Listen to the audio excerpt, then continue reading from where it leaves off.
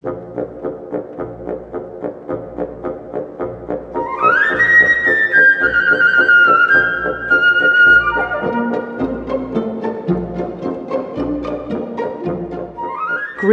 Fairy Tales.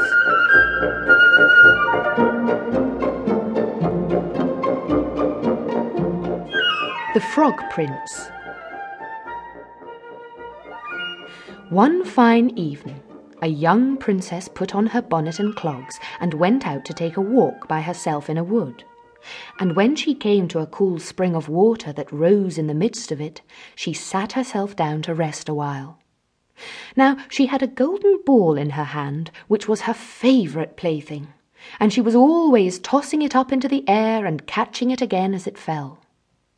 After a time she threw it up so high that she missed catching it as it fell, and the ball bounded away and rolled along upon the ground, till at last it fell down into the spring. The princess looked into the spring after her ball, but it was very deep, so deep that she could not see the bottom of it. Then she began to bewail her loss, and said, "Alas! If I could only get my ball again, I would give all my fine clothes and jewels and everything that I have in the world."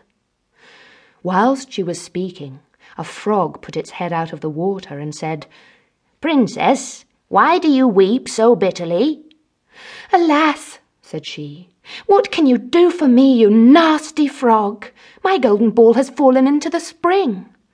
The frog said, "I want not your pearls and jewels and fine clothes, but if you will love me and let me live with you and eat from off your golden plate and sleep upon your bed, I will bring you your ball again." "What nonsense," thought the princess, "this silly frog is talking. He can never even get out of the spring to visit me, though he may be able to get my ball for me, and therefore I will tell him he shall have what he asks." So she said to the frog, "Well, if you will bring me my ball, I will do all you ask." Then the frog put his head down and dived deep under the water, and after a little while he came up again with the ball in his mouth and threw it on the edge of the spring. As soon as the young princess saw her ball, she ran to pick it up, and she was so overjoyed to have it in her hand again that she never thought of the frog, but ran home with it as fast as she could. The frog called after her, "Stay, princess, and take me with you as you said," but she did not stop to hear a word. The next day, just as the princess had sat down to dinner, she heard a strange noise. Tap, tap, plash, plash, as if something was coming up the marble staircase.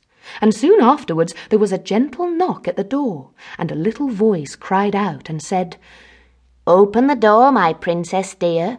Open the door to thy true love here." Then the princess ran to the door and opened it, and there she saw the frog, whom she had quite forgotten. At this sight she was sadly frightened, and shutting the door as fast as she could, came back to her seat. The king, her father, seeing that something had frightened her, asked her what was the matter. "There is a nasty frog," said she, "at the door that lifted my ball for me out of the spring this morning. I told him that he should live with me here, thinking that he could never get out of the spring, but there he is at the door, and he wants to come in." While she was speaking, the frog knocked again at the door and said, "Open the door, my princess dear. Open the door to thy true love here." Then the king said to the young princess, "As you have given your word, you must keep it, so go and let him in." She did so, and the frog hopped into the room, and then straight on, tap, tap, plash, plash, from the bottom of the room to the top, till he came up close to the table where the princess sat. "Pray lift me upon a chair," said he to the princess, "and let me sit next to you." As soon as she had done this, the frog said, "Put your plate nearer to me, that I may eat out of it." This she did, and when he had eaten as much as he could, he said, "Now I am tired. Carry me upstairs and put me into your bed." And the princess, though very unwilling, took him up in her hand and put him upon the pillow of her own bed, where he slept.